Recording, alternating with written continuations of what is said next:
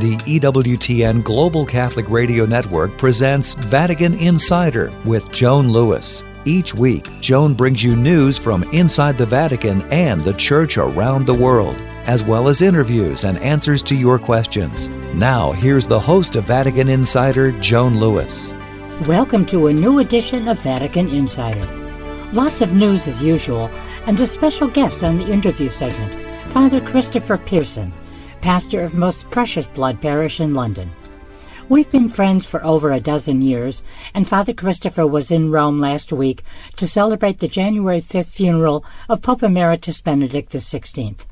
What links us is one of Pope Benedict's major achievements, the creation in 2009 of the Personal Ordinariate, a canonical structure within the Catholic Church established to enable groups of Anglicans to join the Catholic Church while preserving elements of their liturgical and spiritual patrimony. Father Chris was an Anglican pastor for 15 years and talks about his becoming a Catholic priest. He highlights Benedict's great desire for Christian unity, citing the Ordinariate as one example of how that can be achieved. Now, let's look at the top news stories of the past week. Sunday, January 8th. On the Feast of the Baptism of the Lord, during Mass in the Sistine Chapel, Pope Francis baptized 13 babies, children of Vatican employees. Thanking their parents for bringing them into the Church, he told them they have the responsibility of making sure their children keep to the path they were put on that day. He also invited parents and godparents to talk to their children about their baptism, to celebrate its anniversary, and to thank God for this grace of becoming Christian.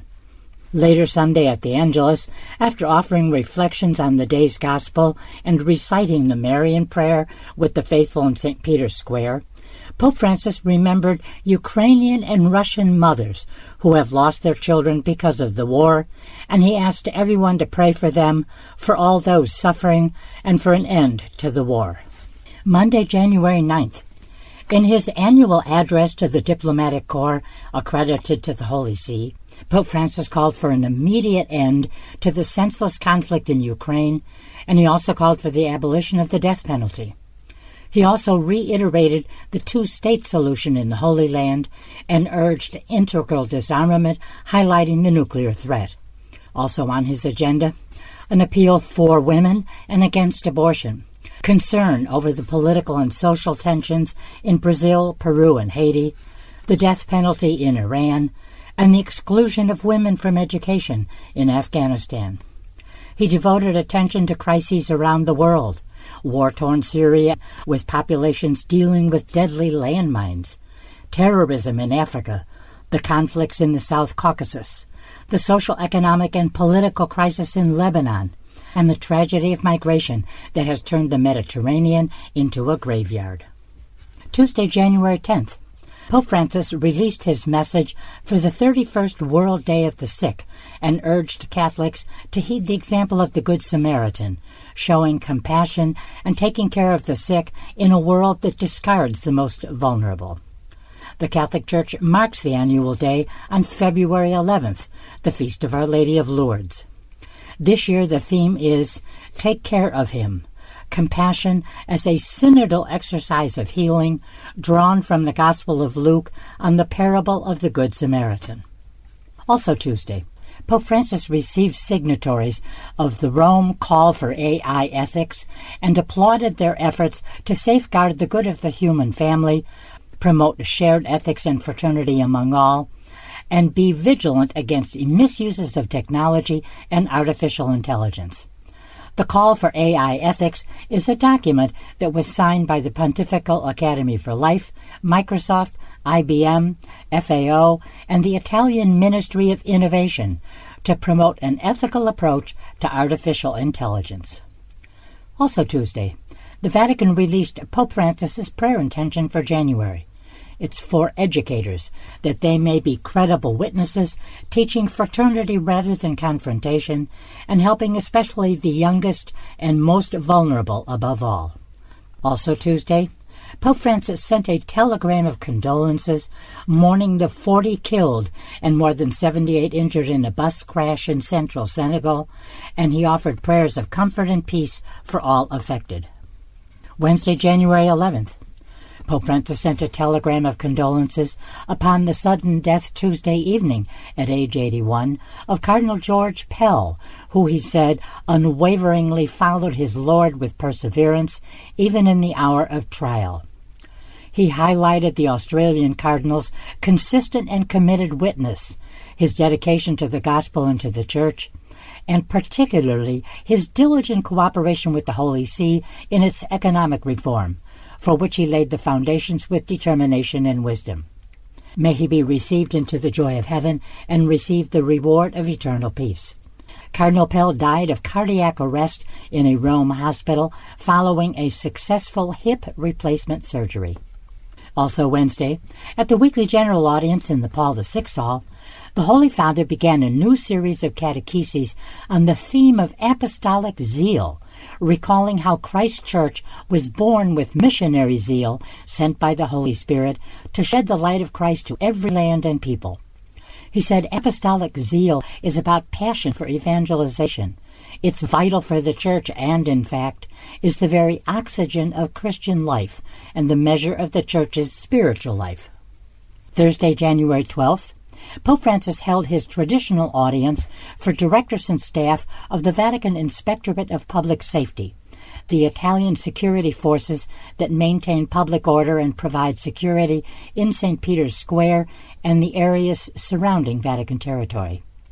He thanked them for the service they provide, quote, with self-denial and a spirit of sacrifice, and he expressed his esteem and appreciation for their helpfulness and their dedicated and professional service. Friday, January 13th. In an audience with the Primatial Council of the Confederation Canons Regular of St. Augustine, the Pope urged them to seek the Lord in all they do, give witness to God's love, and let the gospel be their rule of life, as they open up to the future with renewed hope. The Confederation was established in 1959 by Pope St. John XXIII.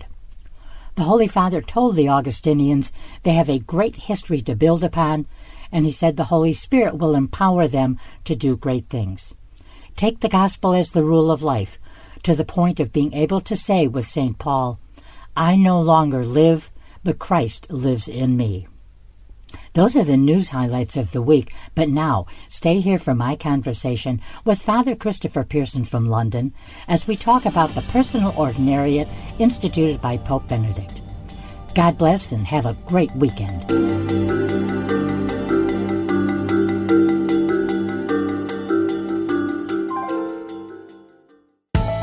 This is Steve Liegers, president of Tri-State Catholic Radio, and I am a sinner. A sinner who needs God's grace and mercy, especially when I'm weak or disappointed in myself or have hurt others. Catholic Radio and its wonderful variety of programming reminds me that God loves me and uses radio as a medium to broadcast His love and encouragement into our world. Find a Catholic station in your area and tune in. The world needs EWTN Catholic Radio, now more than ever. Are you ready to spread your wings? Wings is the weekly newsletter that's packed with exclusive news, program information, features, and updates of all that's going on at the Global Catholic Network. To sign up, go to EWTN.com, click subscribe, enter your name and email address, and you'll start getting your wings every week. Get your wings today. It's the weekly newsletter from EWTN, the Global Catholic Network. In Matthew 13, Jesus said the kingdom of heaven is like a pearl of great price that a merchant would sell everything he has to buy. You know, if you think about it, God loves you that way. You're His pearl of great price. He gave everything for you. And He wants you to love Him and other people the same way. The pearl of great price costs you. You know, of all the crazy things that came out of the sexual revolution, the dumbest is the notion of free love. A love that doesn't cost you anything. I prefer real love. Real love binds itself to the beloved. Real love demands the sacrifice of your time, your attention, your self-centeredness, your thinking. Real love leads to vocations and vows that bind you to priesthood or religious life or marriage. Real love leads to committed and rewarding friendships. It makes us fathers, brothers, spouses. It makes us human. Real love's the path to real life. And while it's anything but free, it's also the only path to real freedom. This is Chris Stefanik from Real Life Catholic. Welcome back to Vatican Insider. Here's Joan Lewis. Welcome to a new edition of Vatican Insider and a really special guest this weekend in the interview segment. My guest is Father Christopher Pearson. He's the pastor of the Most Precious Blood parish in London. And actually, he's a friend of over a dozen years. He's in Rome as we speak to concelebrate at the January 5th funeral Mass of Pope Emeritus Benedict, who died at the age of 95 on December 31st, 2022. So welcome to Vatican Insider and to Rome, Father Chris. Oh, hi, Joan. It's lovely to be with you again. One of the highlights of coming to Rome is to see you as well, so lovely to be with you. We have a whole bunch of wonderful stories, all church-related, and before I started recording, we were talking about some of those wonderful memories. One of Benedict's major achievements, and this is what links you and me in our friendship, was the creation in 2009 with the Apostolic Constitution Anglicanorum Cetibus, his creation of the Personal Ordinariate. Now, this is a canonical structure in the Catholic Church established to enable groups of Anglicans to join the Catholic Church while preserving elements of their liturgical and spiritual patrimony. Now, basically, the ordinariate is much like the military ordinariate in the sense that they're juridically equivalent to a diocese. So, now, with that explanation in mind about the ordinariate, what's important to know is that before joining the Catholic Church in April 2011, Father Christopher was vicar of an Anglican parish for 15 years, a parish that I visited and met all of the wonderful parishioners.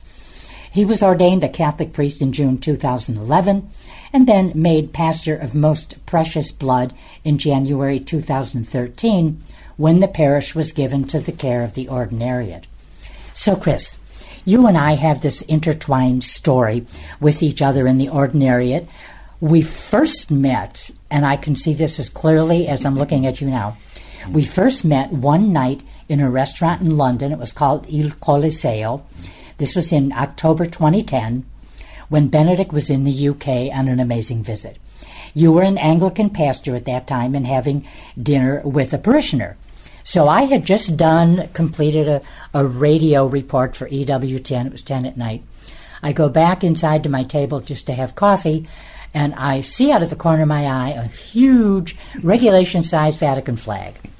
And the man carrying it goes to sit down with his parishioner at a table close to mine, and I see the Roman collar, and I say, I've got to ask a priest what he thinks about Pope Benedict and his visit. So I walk over to the table. Before I could introduce myself, you already knew me from EWTN.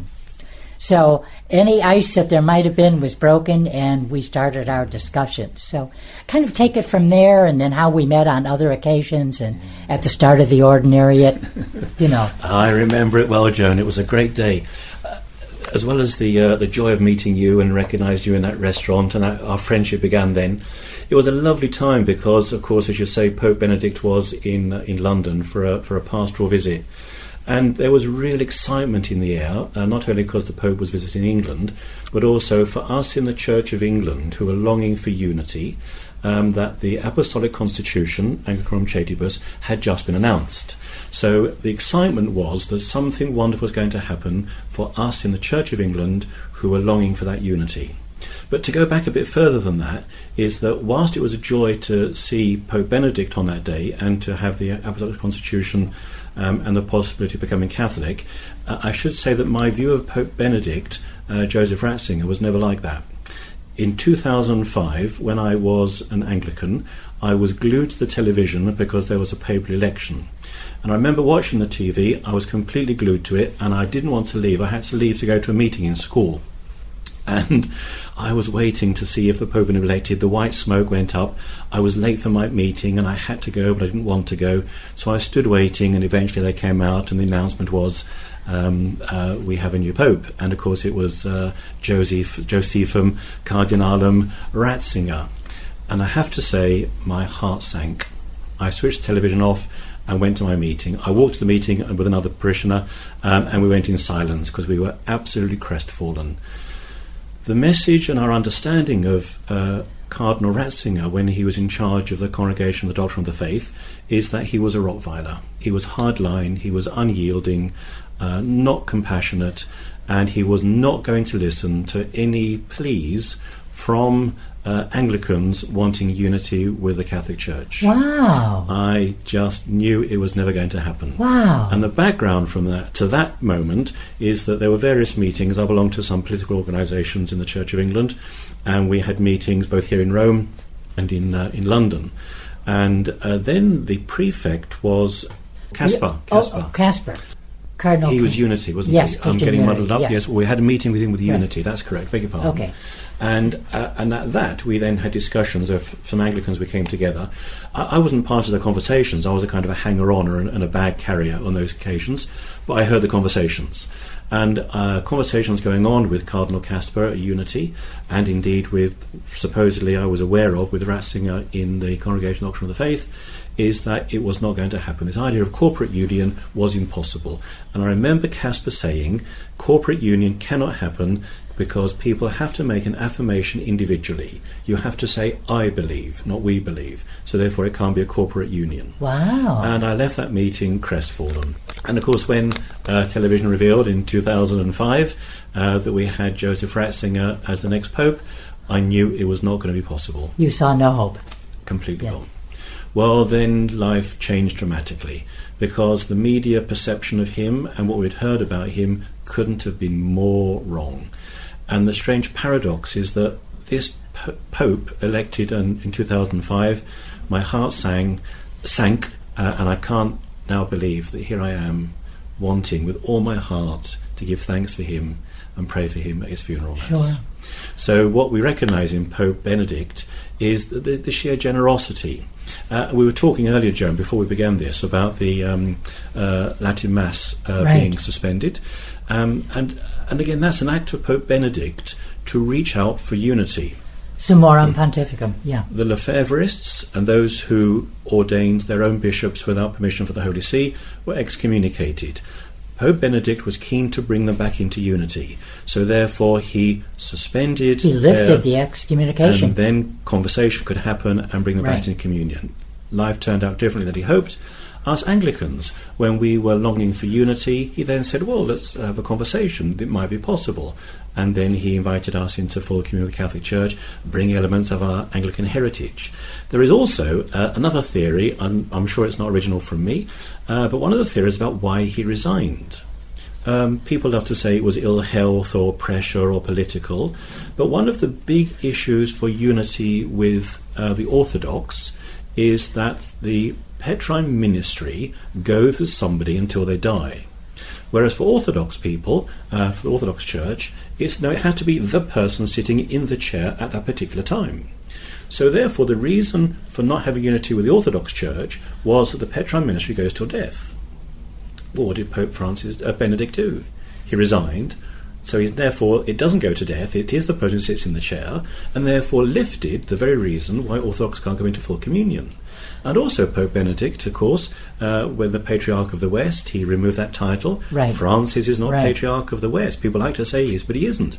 So those things which were barred to those who wanted to come into full communion, whether they're Lefebvrists, whether they're Anglicans, whether they're Orthodox, Pope Francis removed them all and said, come into full communion. He really wanted to find a way. Now, an interesting thing about the Orthodox, when the Pope was in Turkey, I interviewed, he was in Turkey in 2006, and I covered that visit, and part of it was the Muslim side of the visit, which was amazing, and then the other part was they were there in November because at the end of November 30th is the Feast of St. Andrew, and I interviewed the top Orthodox official in America at the time, and he told me that the main difference, and I had never in all my years even had anybody be this specific. The main difference between Orthodox and Catholics is that the Orthodox believe that the mission to be the Pope, the head of the Church, the rock on whom I will build my church, was given to Andrew, who was Peter's brother. So we have Jesus telling Peter, you are the rock upon which I will build my church, and Peter, Pietro, rock. Yes. And then for the Orthodox, it was Andrew who was given this. So that's also part of the question of primacy.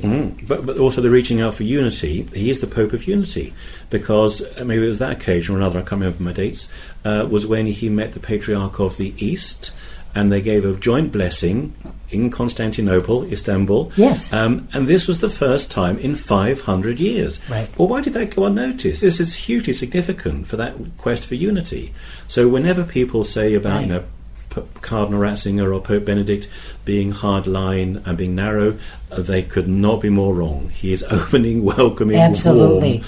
And tomorrow the square will be packed with people who will love him and miss him. Well, I also do want to explain one thing to our listeners about the Ordinariate allowing groups of Anglicans to come in. Obviously, any single person, or it could be a couple or family, who wants to come into the church, there is a process for that. Whether you are Anglican or whether you are Methodist or whatever.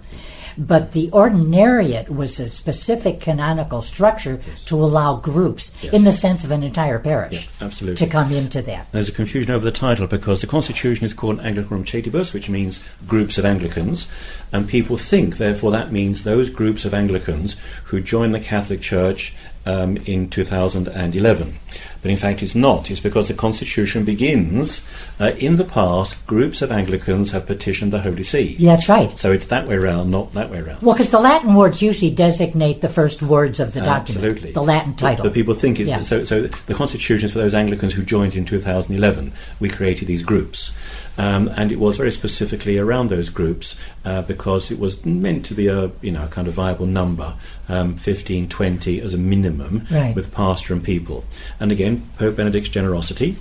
Ordinarily, when you join the Catholic Church, even I was an Anglican minister, and joining the Catholic Church, you go through a formation process, a discernment process, and that can take anything 3-6 years. But Pope Benedict said, no, it's important these groups stay together, so we will ordain the pastors quickly. We went through the same formation program, exactly the same. We did all the courses, all the study, we did all the faculties, the canon law, all of that. It's just that we did it in a different process. We were ordained at the beginning of the process rather than the end of the process. But we still did the same formation program, all of us. And the promise was that we still have a regular ongoing formation program. 3 times a year, all the former Anglican clergy, now Catholics, meet for an ongoing program. Father Chris, when we met that October evening in London, I asked if I could interview you because you and your parishioner and I, the 3 of us, had one amazing discussion about Benedict and the Church and faith, and that's when, of course, talking about the Ordinariate, which had been established, the possibility, the structure had been raised by the Vatican, but it wasn't until January 1st of 2011 that the Personal Ordinariate of Our Lady of Walsingham.